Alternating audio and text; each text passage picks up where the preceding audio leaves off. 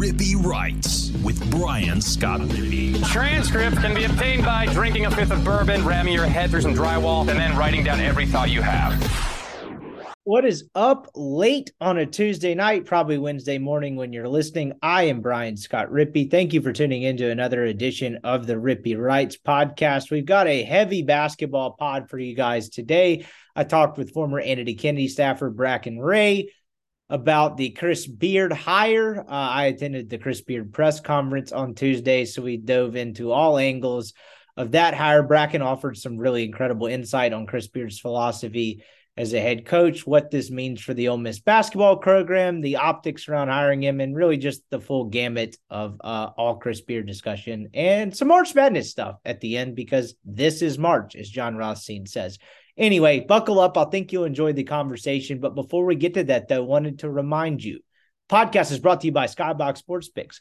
Who is Skybox Sports Picks? Well, glad you asked. They're the world's best gambling handicapping website, the inventors of the Skybox Matrix Interval, and the godfathers of March. Skybox absolutely dominates college basketball. If you're thinking about going into March Madness and putting some skin in the game, you are absolutely screwing up if you're not using Skybox. Their March Madness package is live on the site. They are the only consistent way to profit in the long run. They hit well over 65% in college basketball each year. That is their bread and butter for their algorithm. You need to sign up before you enter that Thursday. This Thursday, we all know what it is, 16 games Friday. You're going to lose money if you don't have the pros guiding you. Skybox is a foolproof system that will consistently lead you to profit in the long run. All you have to do is go to skyboxsportspicks.com, buy a picks package that fits your price range. March Madness package, highly recommend. Type in the promo code RIPPY, that'll get you 20% off, and then boom, you're going to profit this March. You pretty much guaranteed it. Without it, you'd probably lose money and have to be paying the bookie for the next 2 weeks. That's never fun. Check them out, skyboxsportspicks.com. Again, type in that promo code RIPPEE, RIPPEE. You get 20% off. They'll email you the picks in a color-coded spreadsheet by units, nice, neatly categorized, and you are more equipped to profit than anyone else you know, and particularly all your dumb friends who are taking picks in the group me last minute. Check them out, skyboxsportspicks.com. Podcast is also brought to you by LB's University Avenue there in Oxford. Go see Greg. If you're a Rippy Writes subscriber, that's rippywrites.substack.com. Get a free newsletter from me. Got some basketball news earlier in the week. I'll have some baseball stuff before Ole Miss enters conference play. And you get discounted meats. Right now, the deal is for Rippy Writes subscribers. It is 3 6-ounce bacon wrap fillets for $20. All you have to do is go into LB's, show them proof of subscription, and they'll get you set up. That's a hell of a way to kickstart the grilling weekend. That's about a $40 valuation there that you're getting for $20, and you're getting delicious fillets. How can you beat that? Once you go in there and get that, find all your own favorites. There's all kinds of fresh seafood, sausages, different cuts of meat. I love the tri-tips. The filet burgers are to die for. Go find your own favorite sausages there. It's the best selection of sausage in the world. Check them out. LB's University Avenue there in Oxford. It's a staple of the community. Have mad respect for the business that Greg's built. It's just really the crown jewel of the town. If you're into grilling, you need to go to LB's in Oxford. Travel there. Even if you're not in Oxford, make the trip up. It's well worth the time. Check them out. LB's University Avenue there in Oxford. All right, here is our basketball discussion with our man, Bracken Ray. All right, we now welcome on former Andy Kennedy staffer, Rippy Writes basketball correspondent, Bracken Ray. Much to talk about. We talked with you, a little over a week ago when Ole Miss was in the knee-deep part of its hiring process. They have since hired Chris Beard, and Ole Miss basketball is relevant again, man. How are you? I'm doing well. I was told, I got a text today that I needed to start my podcast out, giving a shout-out to the back-to-back women's NCAA tournament appearances. So shout-out Coach Yo, but yeah, big day, big times in Oxford today, so a lot to unpack there. Yeah, Yo has done one hell of a job, and it's a very fascinating story in terms of like how she got the gig to what she inherited. It's pretty incredible stuff, so shout out to them as well. I actually attended, as we record this on a Tuesday evening, about 45 minutes, I actually attended the Chris Beard press conference today as a stringer for the Associated Press. First press conference I've been to, I think, since I left journalism full time. So got to pretend to be a big J again for a day, which meant I complained about the free food and accommodations. I scowled at the sight of children that really any child to just cross my eyesight. And I made sure I told everyone how much I love Jason Isbell. So basically I just did all Big J things, but no, not really. But it was a interesting press conference to a number of degrees. This is definitely going to be a rapid reaction show because I got home, sat down, really kind of sent you a link and we were off and running. What did you, I guess we'll start, let's back up a little bit actually. Let's start with the hiring because we haven't talked to you since he got hired. How surprised were you that Keith Carter and Ole Miss actually decided to pull the trigger on this and pull this off? Yeah, I mean, I would say a little bit for sure. Have been hearing this name for 6 weeks probably now, and 2 weeks ago, was starting to hear from people inside of college basketball how serious this thing was, and Keith's words, not mine, as he went throughout the process. He felt more comfortable with it, and that's his decision on how he feels and if this could be a liability, long term or not off the court. But on the court, this is a top 5 college basketball coach right now. So it was a little surprising, and it was a little surprising that he actually did it. I didn't think at times he would. I think a lot of people thought that he was going to kind of settle with Dusty May, but this is a top 5 coaching hire. And, one thing you and I discussed earlier is this is a guy that's got a lot of connections and is very respected, in the college basketball circles as well. Speaking of connections, you were about as plugged in as anybody on this search, and I can't emphasize that fact enough. And I'm just curious, the timeline of all this is pretty interesting to me because you had an initial, and I'm going to get the dates all wrong. I actually have a question later about a date Keith Carter mentioned, but it seemed like there was some late February buzz about Chris Beard and kind of kicking the tires and doing the, initial kind of sniffing around the situation. And then it felt like kind of that first week of March, it got really cold, and then it heated back up this past week. And weekend, and really by the end of last week, it seemed like everyone kind of knew what was going on. I would say it really cranked back up with the alleged meeting last Monday, which would have been, I guess, March the 6th, somewhere around there when it was reported that they had met with them. At what point did you start to get the sense that, okay, it's either Beard or I don't know who the hell else it is, because that's pretty quickly what it became after kind of a brief lull period. It was very odd how that played out. You don't always see it kind of handled that way because usually where there's smoke, then there's fire, and then it happens. This one almost had water dumped on it in the middle, kind of, and then heated back up, if that makes sense.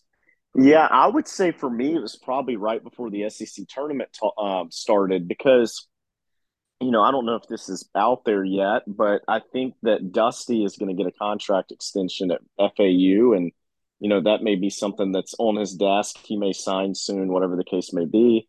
And so I knew that was a name that Keith was always going to look at. And, we call it 7 to 9 days ago. I kind of sat there and I was like, I am not hearing names that aren't Chris Beard. Right. So then once, Monday or Tuesday, of SEC tournament week starts, you kind of start hearing buzz about, what a staff would look like. And different calls that have been made, so on and so forth. At that point, if you ever hear staff build out or you hear recruits are talking about, going to visit a school because of a coach, you're like, this thing's done, right? And so I think that timeline wise, at least verbally, 7 or 8 days ago, today being March the 14th, but 7 or 8 days ago, this thing kind of was unofficially official. And look, I'll say this.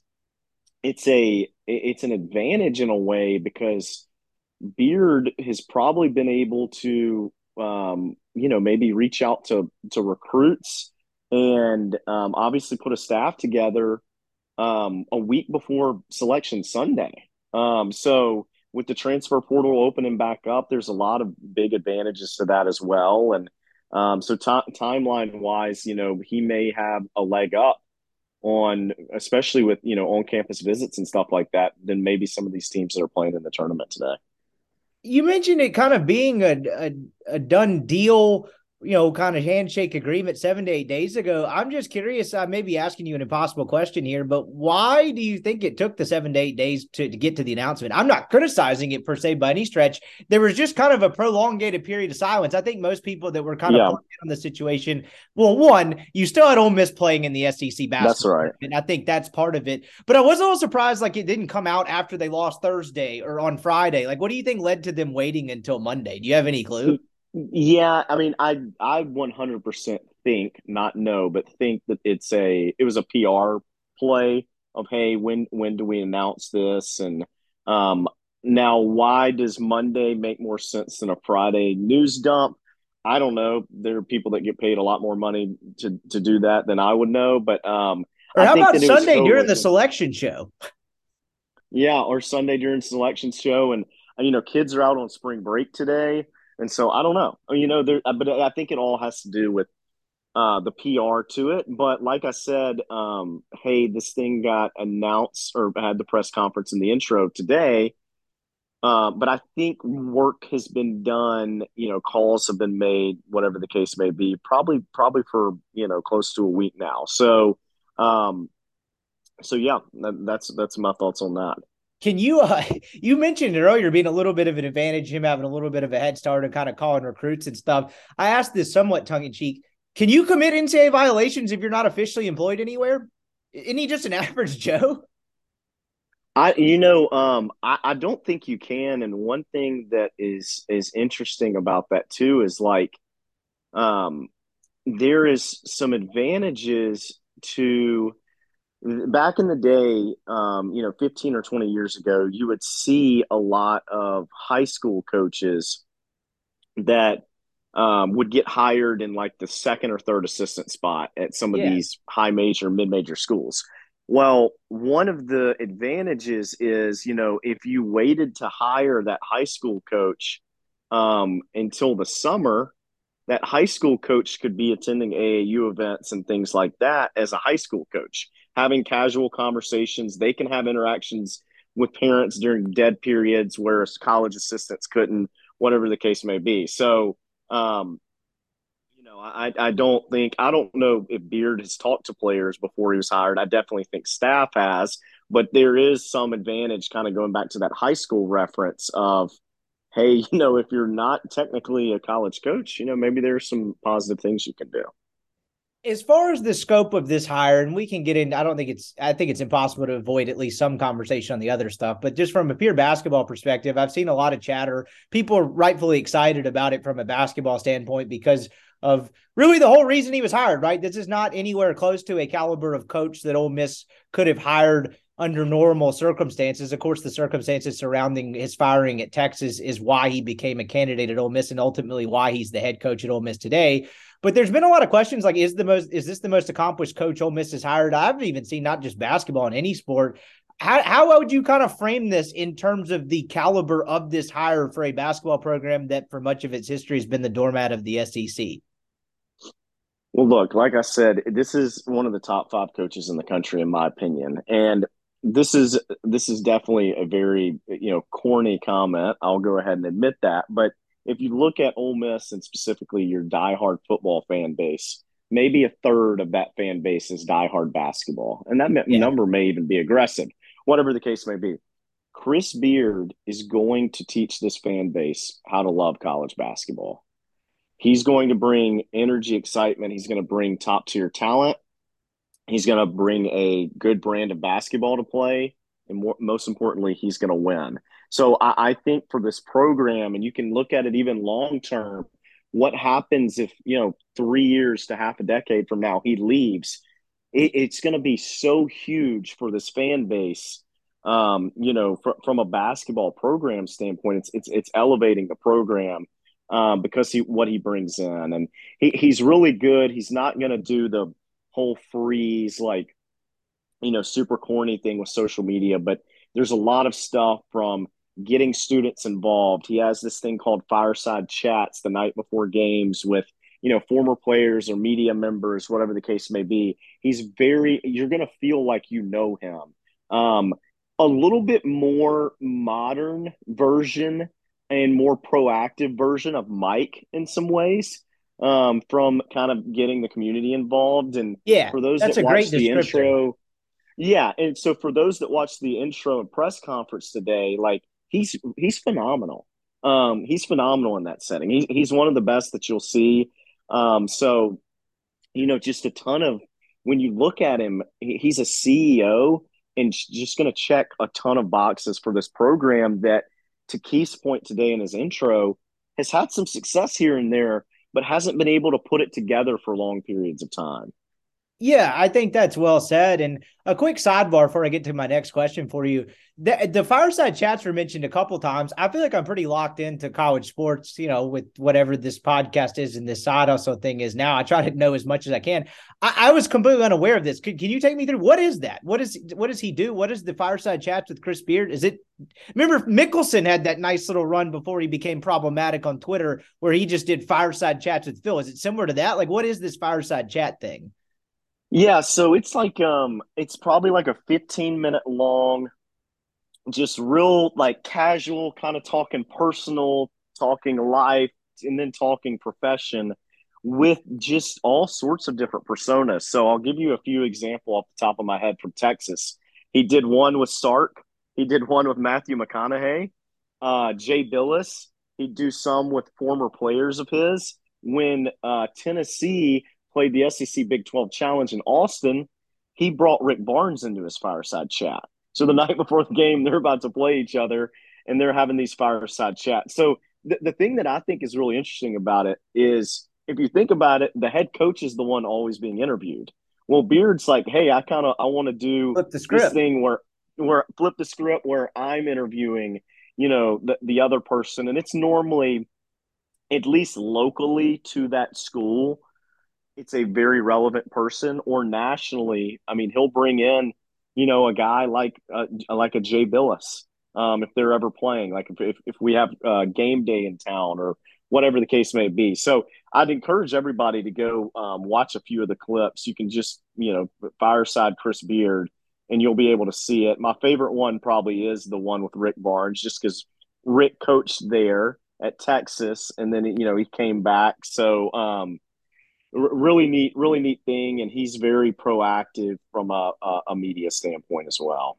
I'm going to go back and watch it as soon as we get done with this podcast, as I finally kind of get a second to breathe after this whole this quite the Tuesday. But so as the next thing I was going to get to is you mentioned everything talking about him making Ole Miss fans love basketball, and I think one of the things that probably encapsulates this hire pretty well is whenever Ole Miss has hired a coach in the past, and they haven't had to hire too many, largely because of the long-term success in the long run at Ole Miss the year guy AK had.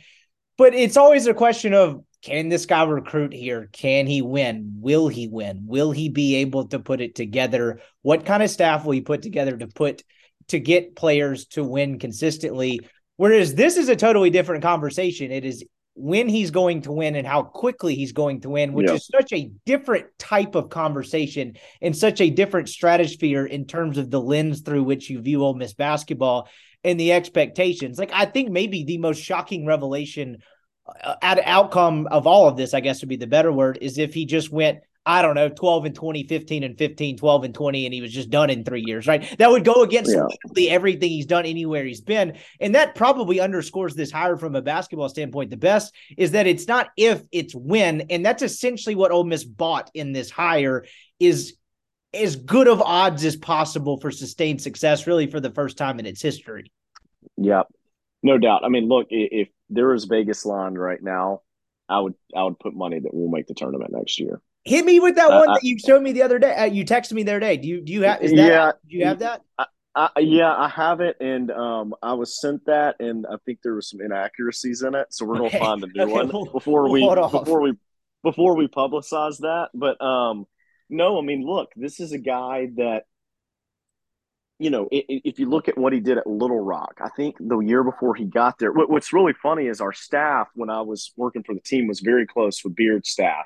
So that year that he was at Little Rock, that they went on that run, we played them in our secret scrimmage Okay. because our staff was really close with Beard. So he's been in the pavilion before. He talked in his intro today about how he's been on the square. He's seen Oxford. And look, I really think that I know we kind of, overplay the Oxford and the campus angle and stuff like that, but you know, I really think Chris Beard wanted this job. Like I think if some other high majors had looked at him, this is the SEC. He gets to go play against some schools, in the state of Texas.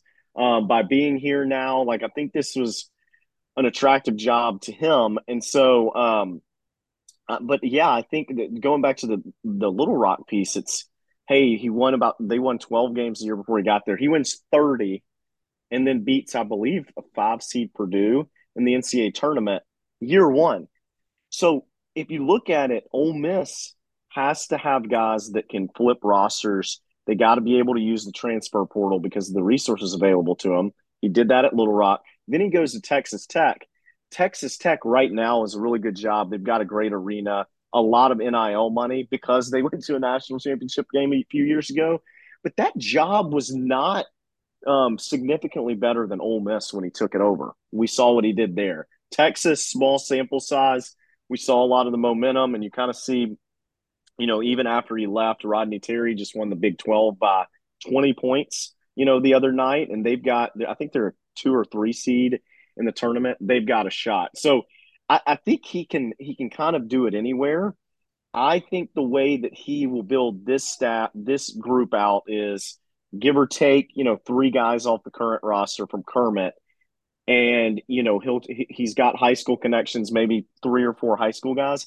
And then look, I really think there will be 7 or 8 transfers on this roster. Really and truly. I think he's going to go get 7 or 8 transfers in year one.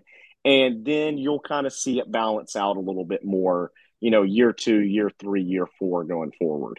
One of the things that it gives credence to what we've discussed regarding kind of the making people of Ole Miss basketball, forming relationships and all that. He mentioned multiple times today in his press conference about he's a huge relationship guy. He had his first athletic director at, I forget the name of the school, so forgive me for that, but from somewhere in Texas that gave him his first job. That guy was in attendance and shouted him out, and he stood up for a second in the presser. He called himself an open book, described his coaching career as an open book for the last 25 years, and really stressed the relationship aspect enough. And the thing that I wanted to kind of transition into after making that known is, when you hear people talk about, particularly in and around coaching circles with Chris Beard, and Neil wrote a very good story from Nashville last week in which he got some on the record comments from SEC head coaches and assistant coaches about him. It's like, he's a junkie. He doesn't have any other hobbies. It's all basketball all the time.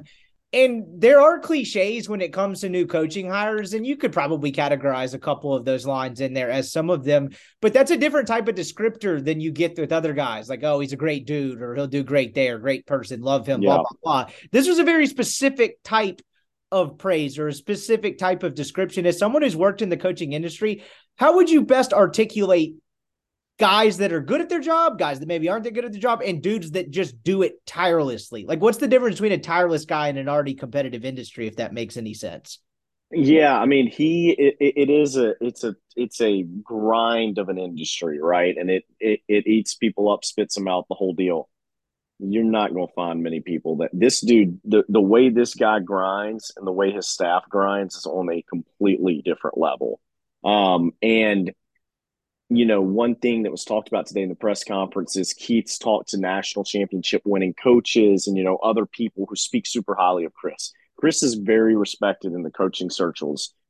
You'll find a very small amount of people that, dislike him. That leads to 2 things that are going to be a positive for Ole Miss. If you have those solid relationships, that can help a ton with non-conference scheduling. And from day one till today, Ole Miss has never really scheduled strong, non-conference strength of schedules. Part of that's having an ability to, right? So you dealt with some of that when you worked. You're right. So some of that is, hey, you're like 75 in the net. You're too good. You're kind of like, you're not a trap game. You're not a cupcake, but you're just kind of in the middle to where you're not sexy enough to play teams, but you're not bad enough for it to be an automatic win. So we were kind of in this gray area. Kermit probably experienced some of that as well. But Beard has his network is huge to where I think next year, there will be multiple P5 schools that he sets home and home ups with. The second piece is a lot was talked today about, hey, his relationship and the respect he has from college coaches, meaning head coaches that are on the same level as him from a title standpoint. But one thing that was not talked about a ton today is the staff, right? And so Beard, he's not a guy that's known to be this super arrogant guy in coaching circles. And so now they work really hard, but this means that he's able to put really good staffs together, which I've talked for years about to you about how, hey, those assistant spots are super important. If you had taken Chris Beard out of this coaching search and said, hey, Dusty, Paul Mills, Pat Kelsey, Grant McCaslin, whoever the case may be, I would have liked to see their assistant staffs before I graded their hires. That's how important it would be. And so Beard puts a great staff together. And so I want to kind of go through his first staff at Texas just to show you how crazy this is, because he may have assembled year one of the best staffs in the country his first year at Texas. So assistant head coach Rodney Terry, who's their interim right now, he stole Rodney Terry from being UTEP's head coach. Okay, so this guy was the head coach at a Conference USA school, stole him. All right, number 2, Jarrence Howard, Bill Self's best recruiter at Kansas, had been with him for half a decade, stole Bill Self's best recruiter from him at Kansas on a staff.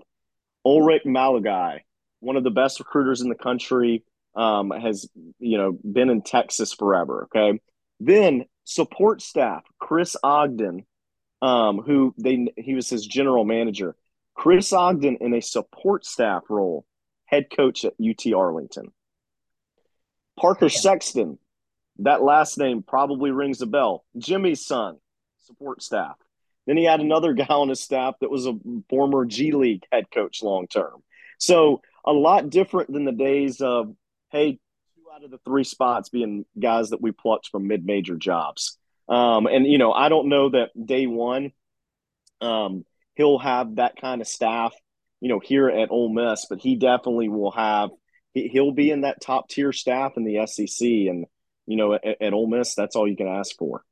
And everything you just said it really kind of it underscores the whole win, not if thing, right? Because that's the whole thing with other coaches at Ole Miss. It's like, can you put together a staff to get players in? Can you win? And with him, like you said, you don't even really have to wait to see how he's going to build the staff because it's going to be a good one.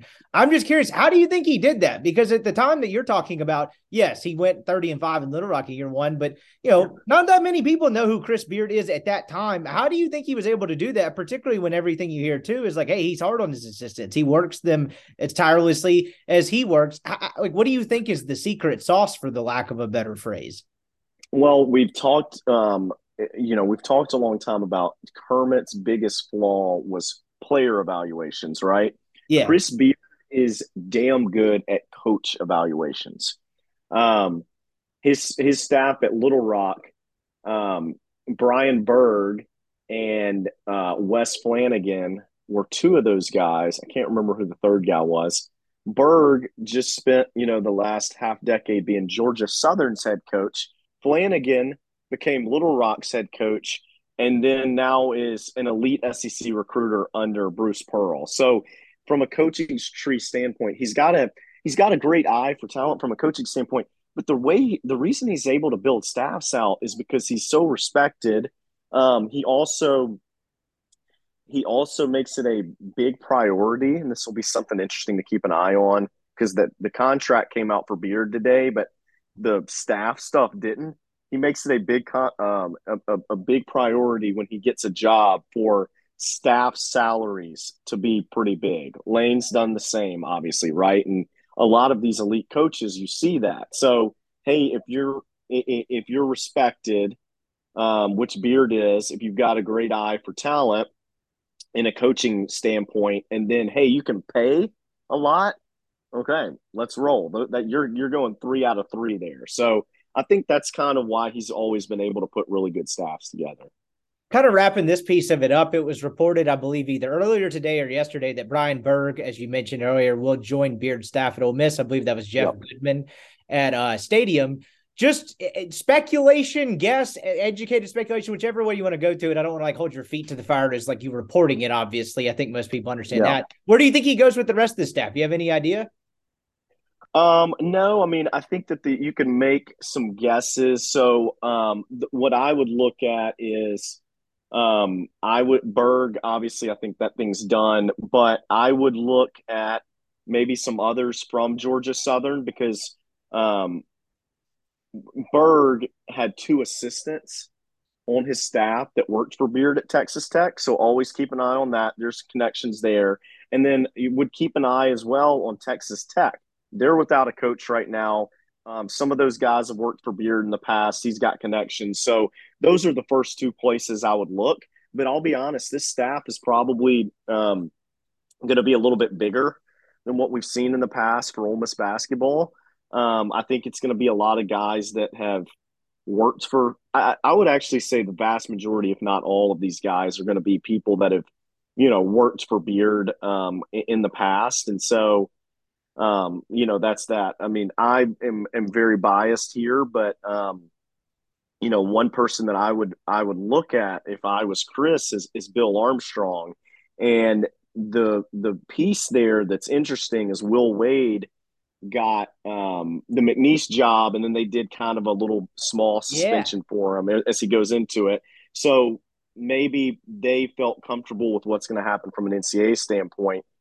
Bill was ranked the third best assistant in the SEC and top 15 nationally when he was at LSU. And so having a guy like that back that knows the Oxford landscape, can recruit, can keep a locker room together, that's one that if I was Chris, I would take a really hard look at.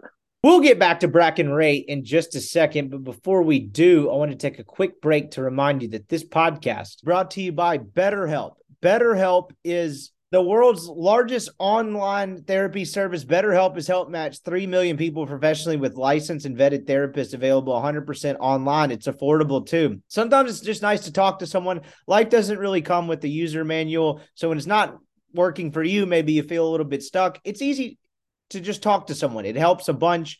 There's all kinds of benefits to therapy. BetterHelp is a fully proven online therapy service that'll connect you with a licensed therapist online. Again, you don't even have to be on camera if you don't want to, and they can help you with coping skills, how to overcome trauma, all kinds of different things to make sure your brain, your body, and your mind are functioning at peak capacity. Check them out, betterhelp.com. Use the promo code MPW, and that'll get you 10% off.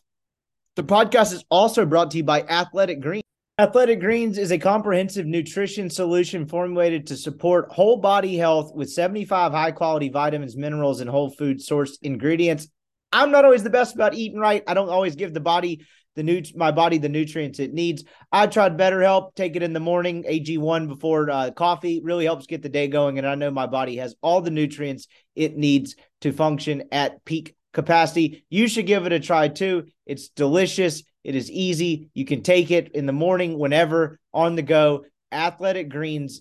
If a comprehensive solution is what you need from your supplement routine, then Athletic Greens is giving you a free 1-year supply of vitamin D and 5 free travel packs for your first purchase. Go to athleticgreens.com/MPW. That's athleticgreens.com/MPW to check it out.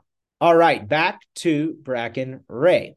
One of the things I noticed at the press conference today, and I'm, of course, not the only one that noticed this, is the players and staff currently in attendance, or I could say current players and staff, whatever you want to call it, from the 2022 team.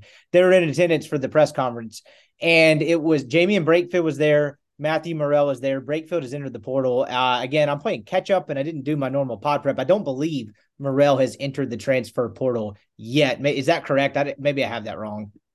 Morrell, I have not seen anything on. Brakefield, I have. Yeah, I knew Brakefield had entered the portal, and that's definitely significant. And then I saw somewhere else, a couple people on our board said that Deshaun Ruffin was in attendance for the press conference too. Yeah. I did not see that personally myself, but hey, we'll run with it. We're all just one big happy family here at Rebel Grove. What do you make of the players that were in attendance today? Do you make anything of that at all, particularly with a guy like Brakefield who had entered his name into the portal?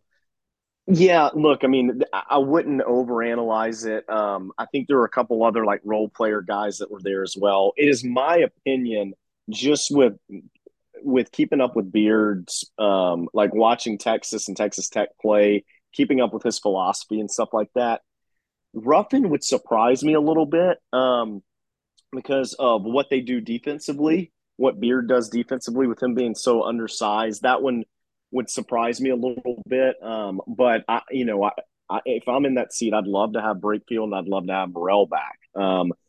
Brakefield quietly had a really good year.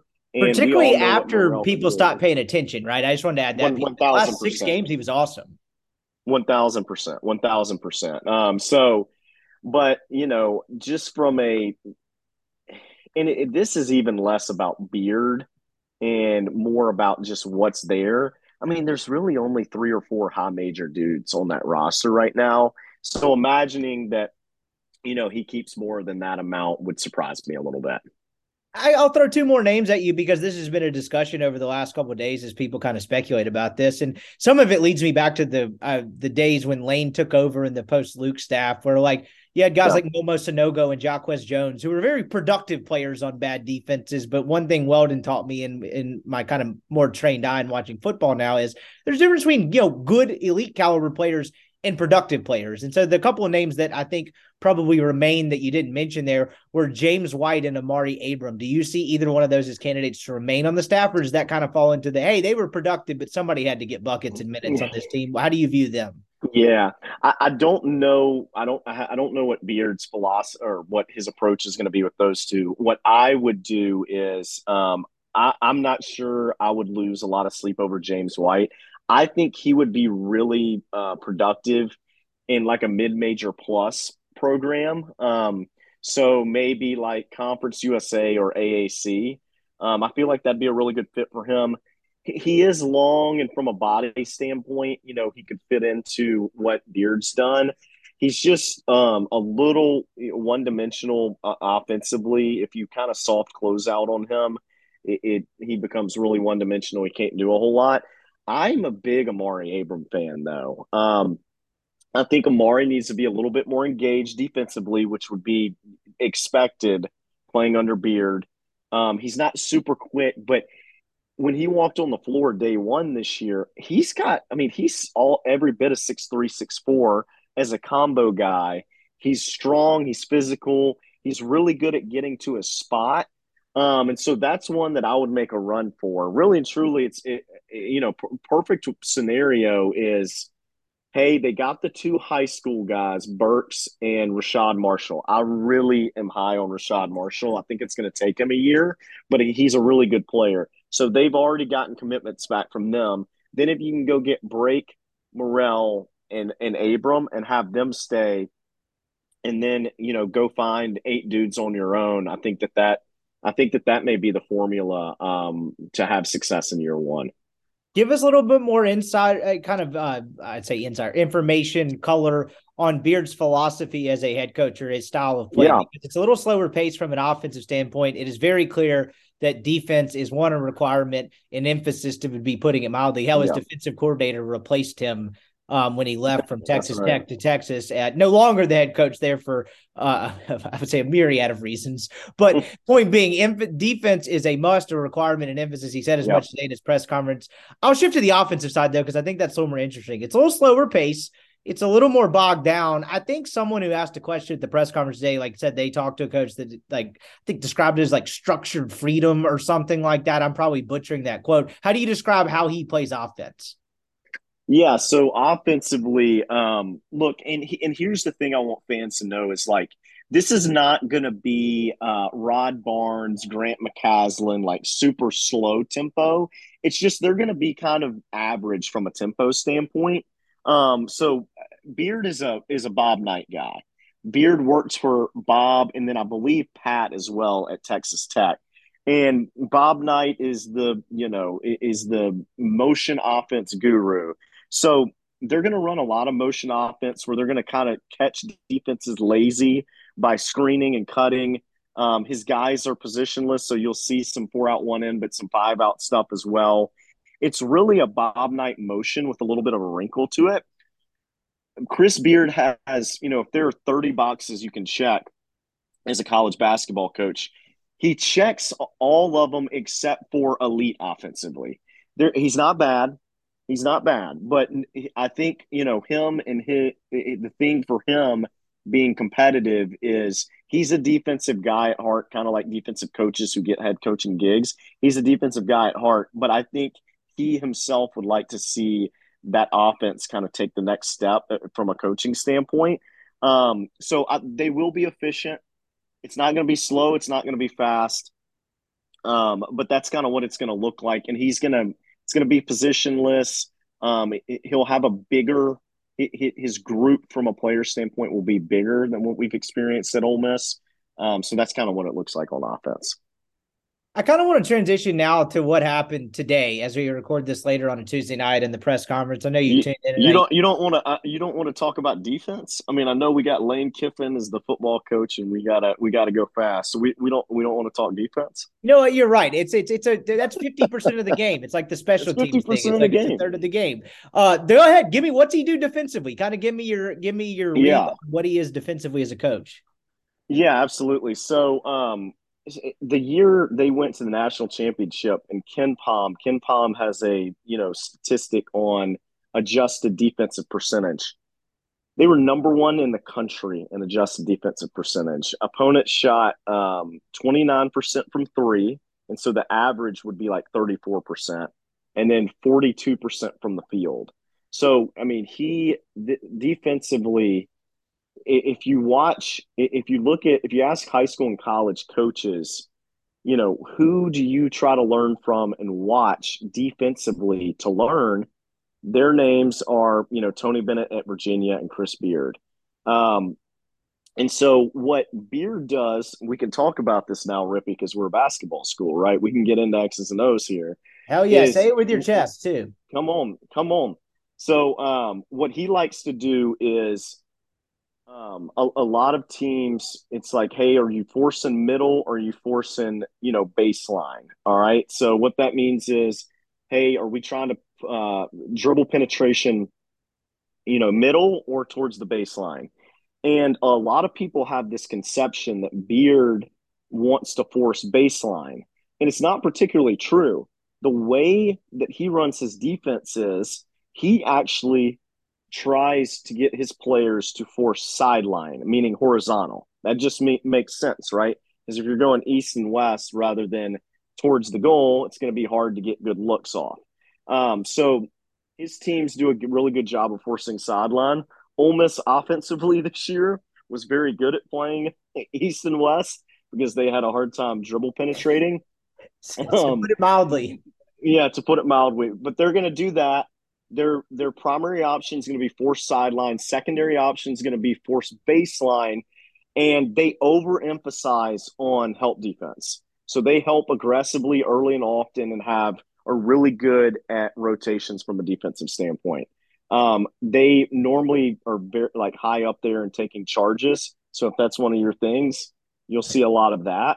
And then what he's probably known for the most is with his guys being kind of positionless on both sides of the floor, which will kind of tail into how he recruits as well. They do one of two things. They will switch 1 through 5 on ball screens, and then they'll also do what's called icing a ball screen. So if the guard is on the left wing and, the 4 or 5 man comes up to set a ball screen, what the defensive guard's going to do is he's going to jump to the hip of the guard with the ball and try to force him away from the ball screen. Okay, so he's going to try to force him away from the ball screen back towards that sideline or baseline.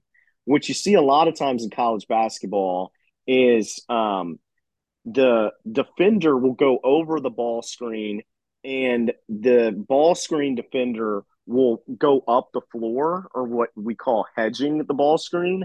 For Beard, what he likes to do is, hey, that defender is going to jump and force the offensive player dribbling away from the ball screen, and then the ball screen defender is going to stay under or stay tagged to the big man setting the ball screen, so he's kind of below the area. They're really good at it. It's so hard to coach, And what's impressive about it that Beard does that I don't see a lot is he will switch ball screens on one side of the floor. And then when the rotation happens to the second side of the floor, they'll ice ball screens. And trying to get 18 to 22-year-olds to go from switching ball screens and then icing on the other side is super hard to do. But he's going to put on a coaching clinic from a defensive standpoint, and it's going to be a lot of fun. I can tell from the way you described that, which was very impressive, that you are a fan of that. Has it been emulated anywhere else? Like, have you seen the tentacles of what he's done defensively emulated anywhere else since? I haven't seen anybody do it with the success that he does. Like I said, hey, a lot of people will switch, and what happens is, and you from your half player, half coach high school days, Brian Oh, Scott, yeah. you may remember this, but if you get into a defensive possession, and let's say it's a 15 or 20-second possession, and you switch 1 through 5 the whole time, I'll go trivia with you on a second or here. If you're setting the ball screen and your guy, the defenders keep switching as the ball screen setter, what are you eventually going to do? Run me through that again. Remember, I'm All slow. right, all right. So you're on offense, okay? So we'll Okay. say you're the coach in this situation. You're on offense, and you see that you're running a lot of ball screen action, and you see that the defensive team, your opponent, keeps switching the screens. What are you going to tell your big man to do if they keep switching the screens? Post. So you're gonna slip towards the goal. So Yes. even kind of before you go up, and sometimes even before your feet are set for that ball screen, you're gonna slip.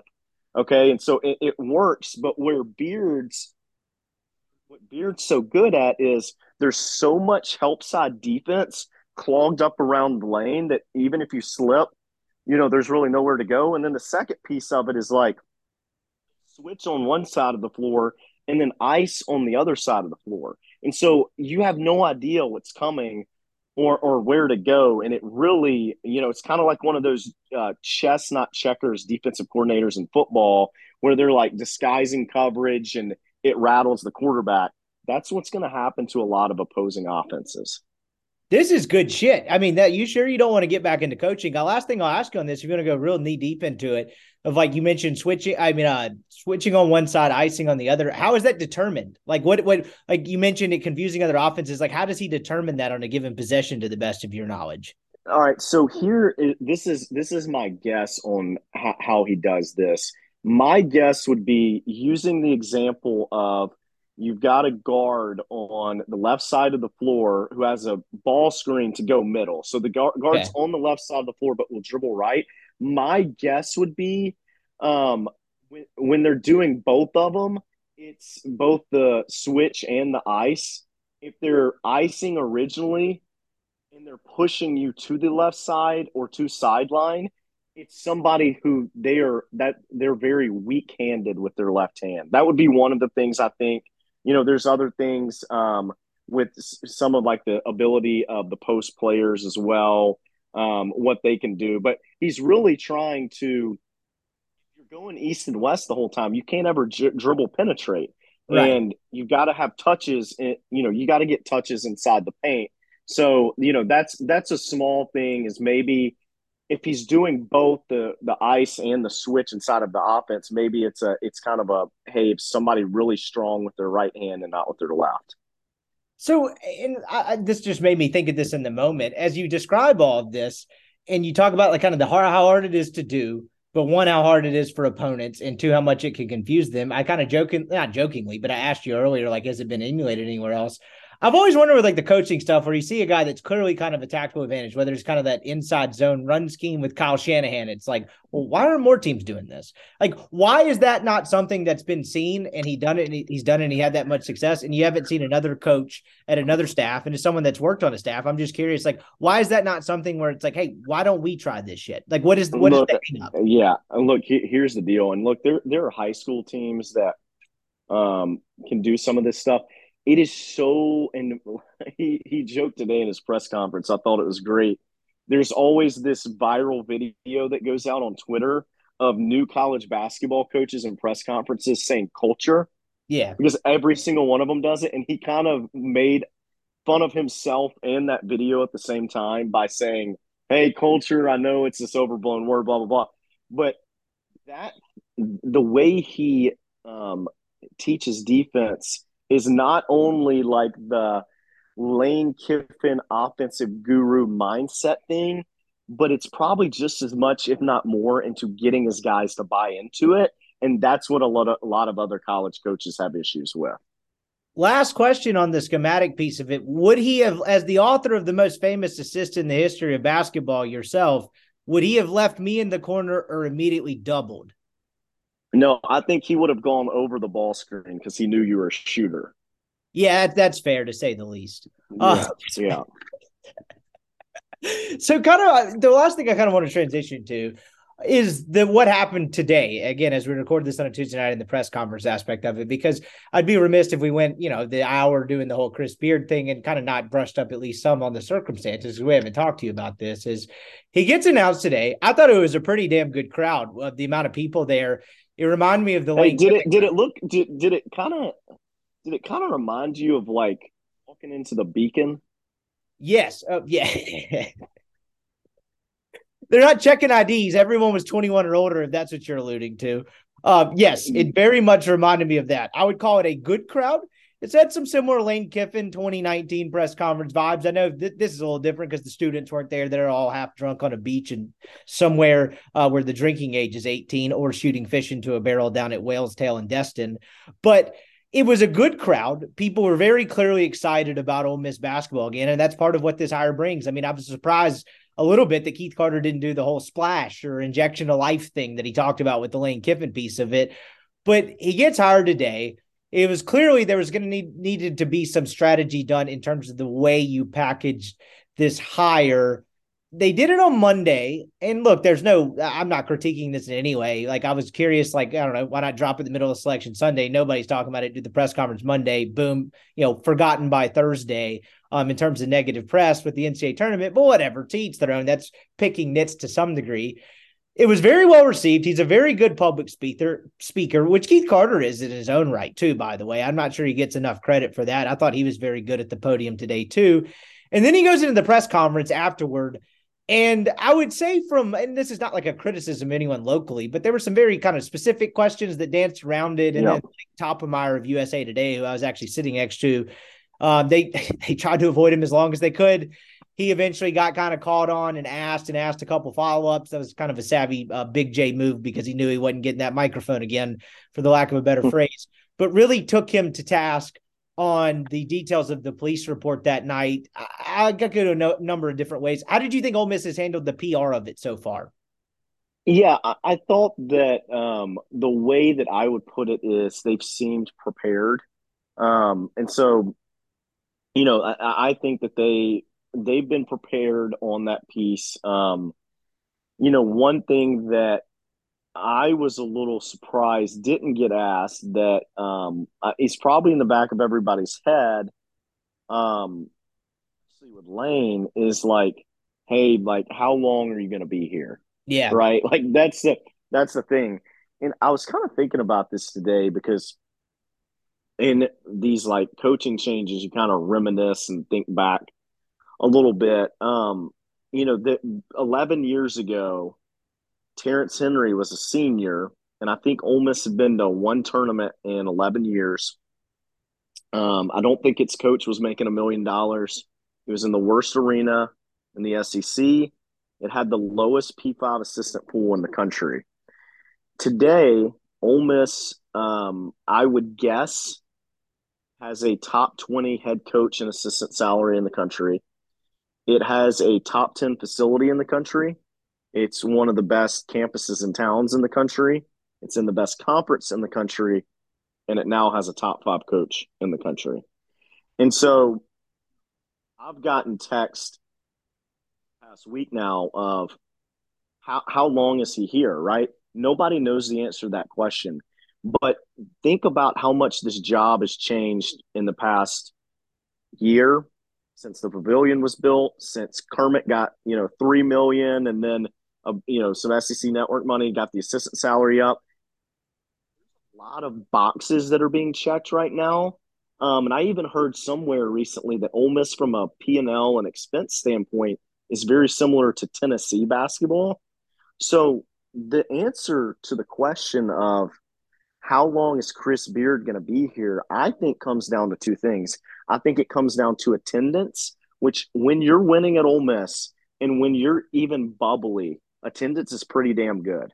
I've always been impressed with our students. The second one is NIL. If Ole Miss has Arkansas's NIL pool, I really think this guy will be here 4 or 5+ years. I really do. If it's just kind of bottom of the pack, that's where he may start looking. So a lot of this, Keith is the ball being in Keith's court. These salaries, Keith was head of fundraising when the pavilion came around. Keith has done a lot of work to make this job better than what it is. 100%. The NIL piece, that is in the fans' hands. That's in corporate sponsorships' hands. So that is the one variable that listening, we, us, whatever, can control is this NIL piece. And if people can really get on board for NIL at the basketball level that we did for football, right? It's a relatively speaking, the basketball level for football, going to the Sweet 16 is not something crazy to think about in a couple years. Consistently going to the tournament, selling out every year, having McDonald's All-Americans here. Those kinds of things, if you want that, let's increase this NIL thing and let's roll. And along that note, because you're dead on with all of that, and you perfectly led into what I was going to ask you about the NIL piece of it, is like that's kind of what this all comes down to now is, look, he's a great coach, and you probably found one of the very few dudes that even if NIL sucked, the guy's probably going to find a way to win a lot of basketball games or be very competitive in what is arguably the most competitive league in college basketball. But the NIL piece of it is what could take that to the next level, which would in turn instill long-term success, in which would in turn keep Beard in Oxford for longer. And one of the differences, I think, one of the many differences, I think, between Beard and Kiffin is that Beard talked about how much he loves Oxford and how much he can't wait to ingratiate himself in the community. And this is not necessarily a criticism of Lane, but Lane is always keeping praise, kind of taking the LeBron path. If I'm always going to keep pressure of my superiors at the place I'm at. And Lane was never going to be a guy that was going to be like, I love it here, blah, blah, blah, and kind of do the, I would say, for the lack of a better phrase, lovey-dovey piece of that. From a college basketball standpoint, as you've worked in this industry, like, I'm trying to think of the best way to ask this. Like, Beard, would he have stayed at Texas Tech longer if his alma mater, Texas, had not come open? Because it sounded like they were developing all of the pieces that you were talking about. Say the Texas gig doesn't come open for 5 more years. Would Beard have turned that into a 7, 8-ish year stop, in your opinion? Like, could you see a similar thing at Ole Miss? I think 2 types of jobs that Beard would have taken away from Texas Tech. One is, and it was rumored for years in the industry when I worked there, that if Texas ever came open and they offered, he would go. So one is, hey, Texas. 2 is Blue Bloods. That's the only thing I think he was leaving Tech for, is Texas or a Blue Blood job. And so, there's only a handful of Blue Bloods. Some Blue Bloods, I don't think even years down the road would be comfortable hiring him. Some Blue Bloods in the state of North Carolina just hired new coaches, right? So if you look at it, it goes back. If you can get this NIL thing to a really good level, I think you can really buy yourself some time here. And it only takes a couple dudes. He's really good. He'll go get dominant or rough. He's a JUCO guy at heart. It just takes a few dudes to really get this thing rolling. And he's probably a guy more inclined to find comfort and feel comfortable in a community like Oxford versus a guy like Lane, right? That's a guy that would value that more than Lane, which I would put at close to 0, no matter what he wants to say. Again, not a criticism of Lane at all. It's just they're 2 different people wired 2 different ways. I mean, he talked about being the open book and the relationship aspect of it. Like, don't you think he'd be more susceptible to kind of finding comfort in Oxford and enjoying the atmosphere of the town and all of that, not kind of that Pollyanna stuff, more so than other coaches would? Yeah, and honestly, Lane Lane is a little bit of an anomaly in that way. He's just so like kind of against and resisting talking to that. But like I said, I think from embracing the community and media standpoint, Beard is going to lean a lot more Mike than he is Lane. Yeah. I mean, in Mike's, as you mentioned, it was kind of a modern version of Mike in a lot of ways with that, which kind of leads me to what I wanted to get into. Again, I keep kind of dancing around it, is Ole Miss's justification for this hire. I've written about this extensively. We don't have to go over all the details of what happened on December 12th, 2022. Again, I've written about it ad nauseum, and basically the two columns I've written on my Substack newsletter that is free, by the way, is just here's what happened that night. All the charges were dropped. His fiance recanted the statement. There's a police affidavit that lists, visible signs of injury. You can go find it and read it if you want to. There's a varying degrees of like what I feel about how this has played out from a hiring standpoint. And I guess we'll start with the national media side of it. What's interesting to me is that from a national college basketball media side of it, there's been very little, I hate to call it pearl clutching because that makes it sound unjustified, but there's been very little discussion around what happened to him at Texas Tech. I mean, at Texas. The example I'll use is when the charges were dropped on February 16th, Jeff Goodman just pretty much kind of went on his business as usual. He's like, look, charges are dropped. Beard's going to be in the mix for some jobs. Here's a couple jobs. And I think he mentioned Ole Miss as a possibility. Do you think that part of that speaks to the relationship he has within college basketball media? Because I feel like with some other guys that are less liked, and I don't know, I can't pick out an example off the top of my head, that the discussion about what happened that night would dominate the narrative and the conversation more amongst college basketball media, more so than it did here. Did any piece of that surprise you? Yeah, and I'll speak less to the December thing and more to his relationships. We kind of talked about the relationships he has with coaches. With media, dealing with college basketball coaches, and you probably have even more exposure to the college football coaches piece. It is refreshing when you're dealing with the coach, the CEO of a program that lacks arrogance. And I think for Beard, he's kind of the same dude as he was when he was head of Angelo State D2 and these JUCO coaches, and in Lubbock for 12 years as an assistant. And so I think that he's been involved with the game and coached at a lot of different places, and he's a grinder, and all those things plus like his accessibility, his there's stories that you can read about like media people calling him after a game, or after whatever it is, and not realizing when they call him that it's like 2:00 in the morning, and like he picks up and answers the phone when media calls him. And like that is just not, you don't see that with a lot of these coaches. So I think he's bought himself some respect from media members just for kind of that lack of arrogance. And your guy AK had some of that too. I was very young on the reporting side of things toward the end of AK, and I don't pretend to know him very well, certainly not as well as you do, but like he was well liked. He was very genuine. And look, it's a complicated thing with all of this. I believe from what the little I've seen so far and kind of everything I read, Beard to be a genuine person. That doesn't mean he's without flaws. That doesn't mean has never done something very bad. That doesn't mean what he did that night wasn't very bad. He does seem very genuine, and I think that goes a long way in kind of the narrative that we're talking about and how this became, again, in basketball media circles, a little bit more matter of fact, I should say. The other piece of it I wanted to get to was, obviously, you knew when you made this hire there was going to be some backlash. I would argue it's been much lighter than I thought. I mean, you haven't seen the Dan Wolkin column yet that you have to click through 95 pop-up ads to read, but just kind of pearl clutching about the whole thing. I did see something where Stu Mandel today, I don't know what he's doing other than helping the Athletic hemorrhage money, that called it one of the most disgusting hires he's ever seen in all of his years of college sports. My God, man, not saying the dude's an angel, but for the love of God, let's have a little bit of perspective here. But like that piece of it, you knew that was going to come. I thought that piece of it has probably been lighter than I anticipated it being so far. again, there's so much nuance to be involved here, and nuance is not necessarily great for the modern sports discussion, particularly on the internet, right? Like, as I wrote in the column, if you're uncomfortable with this hire, I don't have any retort for you. Like that you're well within your right to be uncomfortable with it.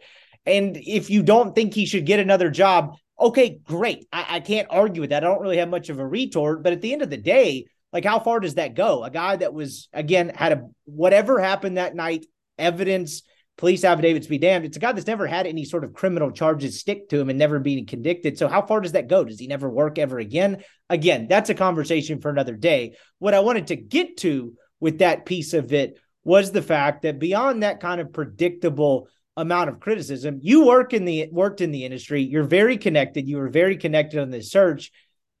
This guy was getting hired somewhere this year, was he not? If not Ole Miss, it was happening somewhere else. What was your read on his candidacy other places had Ole Miss not done this? Yeah, I mean, there was a national sentiment out there that, if Ole Miss had not done this, there was going to be one of two things happen. He was either going to get kind of a low to mid-major gig or sit out a year and probably get a P5 gig the next year. That's kind of what was the talk that, was kind of circulating around.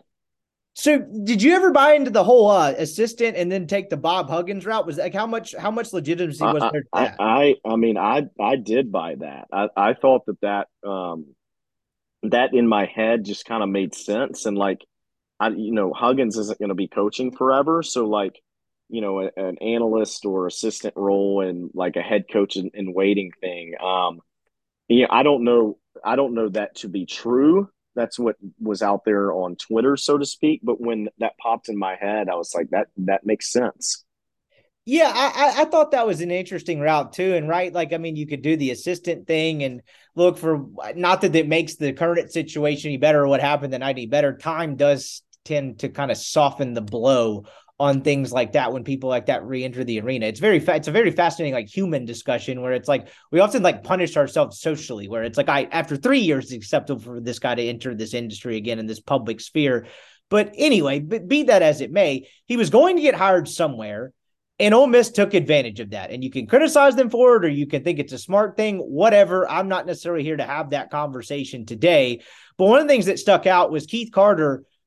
I think I had this quote written down, but now I can't find my notebook, is he basically said, no one loves this basketball program more than me. He went out and made it out of his way to multiple times say that this university has a rich tradition of of athletics history and athletic success. And basketball has oftentimes been without that consistent success. And I found all of that to be very fascinating. And at the core of all this, I think the reason to have the balls, without kind of I don't mean to make it sound like I'm giving him like a medal of freedom here for courage or anything, but to make a ballsy, risky, controversial, whatever adjective hire you want to make, is this probably doesn't happen if your AD is not a basketball alum who can't stand to see this nice building and this program that he played in the glory years of become completely irrelevant and not have consistent success, right? This doesn't happen without Keith Carter, a basketball alum, being the AD, right?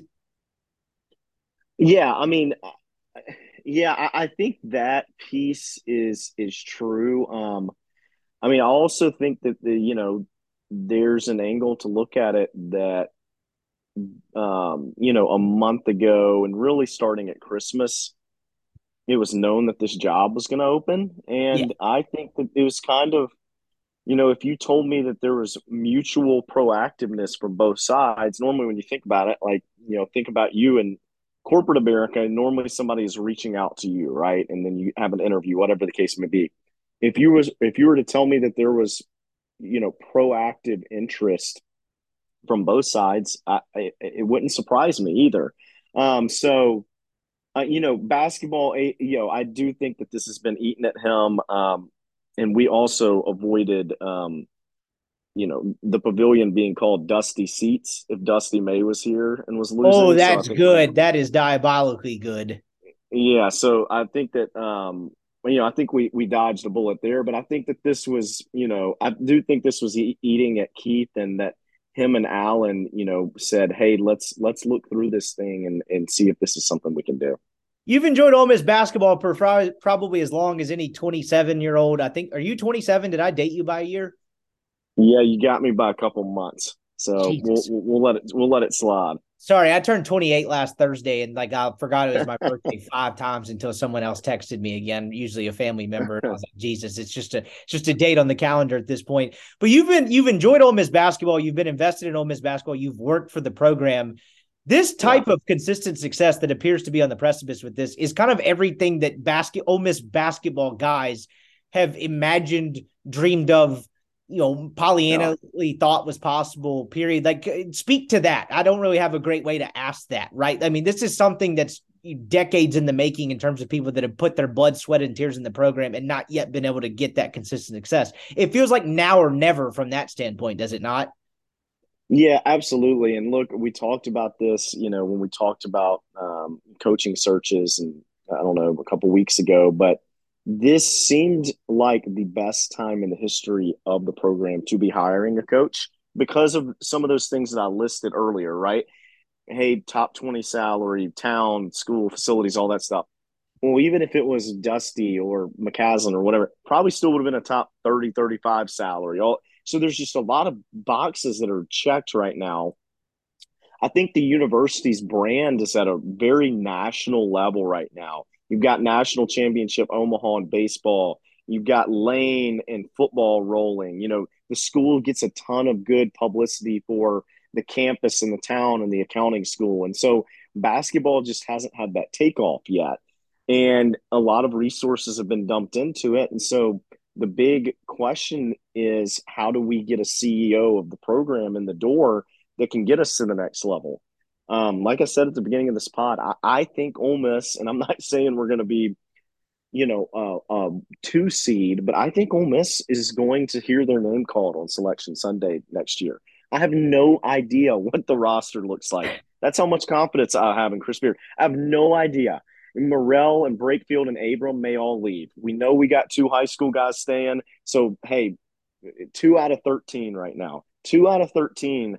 And I think that Ole Miss will hear their name on Selection Sunday next year.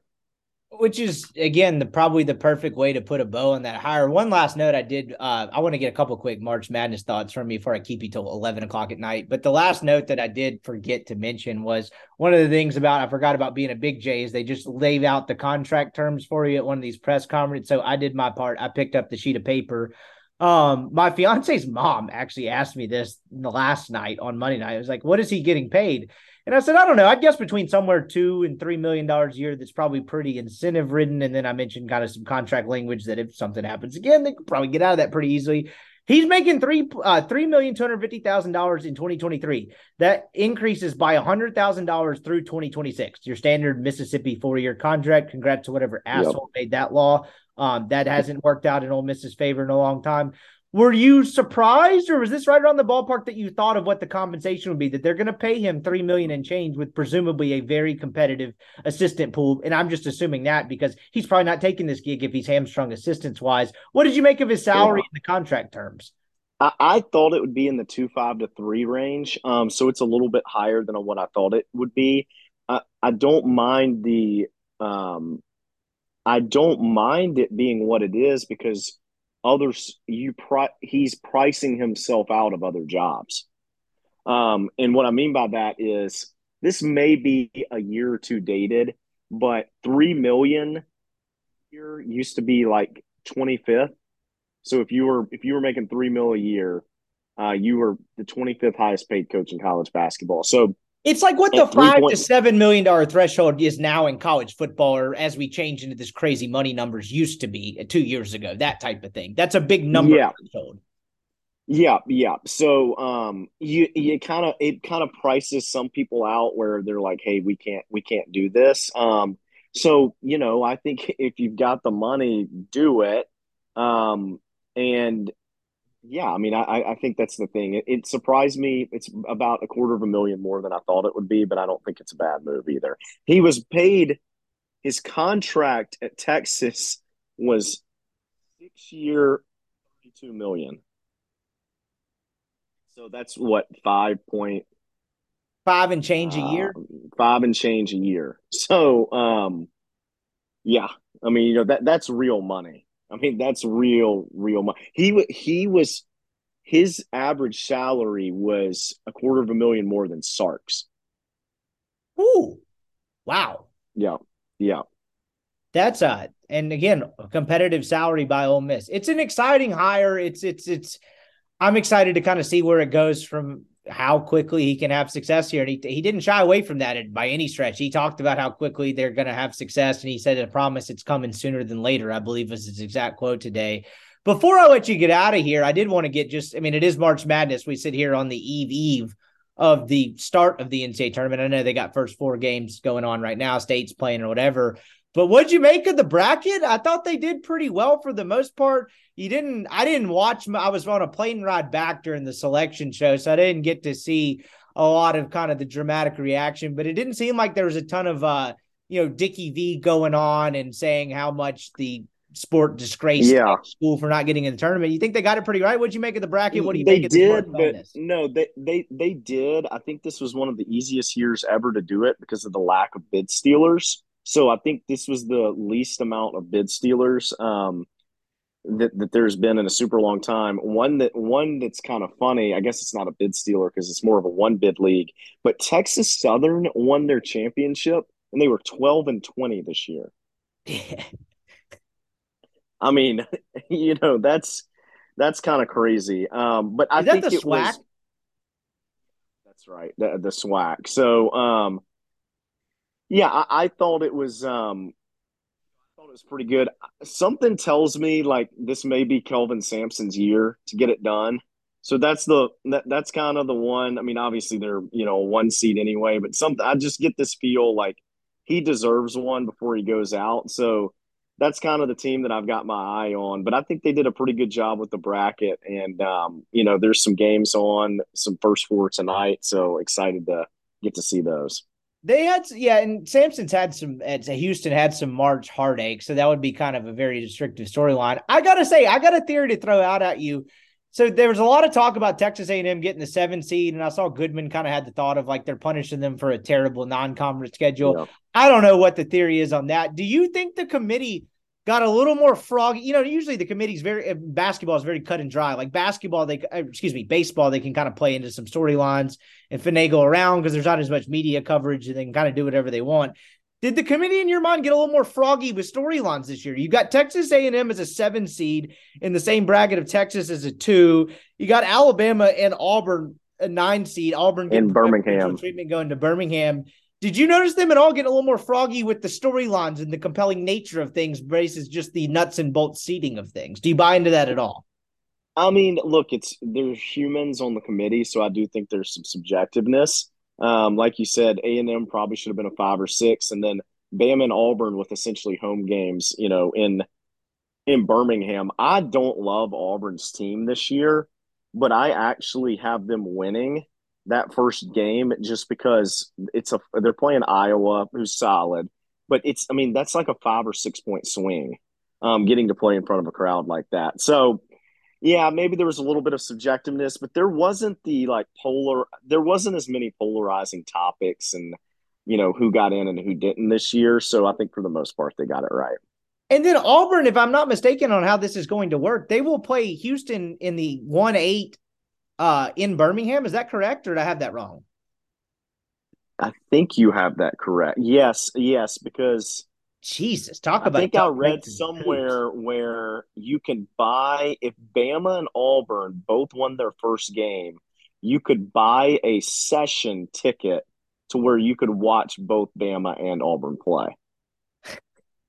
Talk about a sweet deal for the Bamas over there. You got any sleepers? Do you have anything mid-major? Do you have anyone to watch out for? It seems like a fairly wide open tournament. It seems like Alabama is kind of not head and shoulders, but just ahead better than everyone else. But then after that, it's kind of just a bunch of hell. I don't know what could happen. What do you make of it? Do you have any sleepers? Yeah, so one that I've got since the picks are in to spoil my bracket or to publicize, I have both Drake as a 12 seed and Kent State winning. So Drake's playing Miami, Kent State's playing Indiana, and I have them playing each other. So Drake and Kent State would then play each other. I like both of them a lot. Drake's got a damn good ball coach. He'll get a P5 job next cycle, I would think. And so that's one. That's one that I have, and then I've always liked the Utah State versus Missouri. Missouri's been really good this year. I think that they've maybe. I'll kind of wonder if they have hit their peak and are about to decline. But what's funny is I've heard Vegas line has Utah State winning, and they're a 10 playing a 7 Missouri. So that's a little bizarre as well. Who's your Final Four? All right, let's see. My final four is I know I've got Purdue. Let's see. See, my final four, and this is I've got all 1 seeds. So I don't know, like that's not gonna happen. And I normally have a lot more switch up. I'm normally pretty good at these things. Here I have no confidence in my bracket at all. But yeah, I've got all the ones, so very basic. That's not going to happen. But yeah, we'll kind of see. We'll kind of see what goes about there. Last question, and this is just this is a homage to my friend Michael Borky, South Carolina native. He's a big Bob Ritchie Furman guy. Can you see them beating Virginia? What do you make of the Paladins and Bob Ritchie? Yeah, Bob Ritchie's another guy. He's gonna get a job soon. I got to watch them play in the conference championship game. I don't think that's a great matchup for them. I think Virginia obviously is going to control the tempo and pace of that game, so I don't see that one getting done. He is Bracken Ray, former Andy Kennedy staffer, Ole Miss basketball correspondent. I know we've been looking forward to doing this pod for quite a while since it was announced, and I appreciate the time as always, my man. I kept you a while, and here's to actually maybe doing that weekly pod we envisioned past the month of December for the first time in a long time. You think that might happen? I think that may have, when we're top 50 in the net going into January, we may have to start doing it weekly. Good stuff, my friend. Enjoy the hoops, and we'll talk soon. All right. All right, that's going to do it for our show today. I believe Colin and I will have a baseball preview as Ole Miss enters conference play on Thursday. Yeah, we'll have one for you on Thursday as the Rebels started Thursday for Saturday series with Vanderbilt. Probably not a ton of recap of the midweek game, as I am now recording this late into the night after the Tuesday Chris Beard press conference and watched almost none of that game in Jacksonville State. Didn't sound like it went too well for the Rebels, but regardless, we will cover a lot of Ole Miss baseball on that as the Rebels gear up for conference play. I'll try to catch up as best I can, but we got one more pod for you coming down the pipe this week. Thanks for listening and subscribing as always, and we'll talk to you here soon.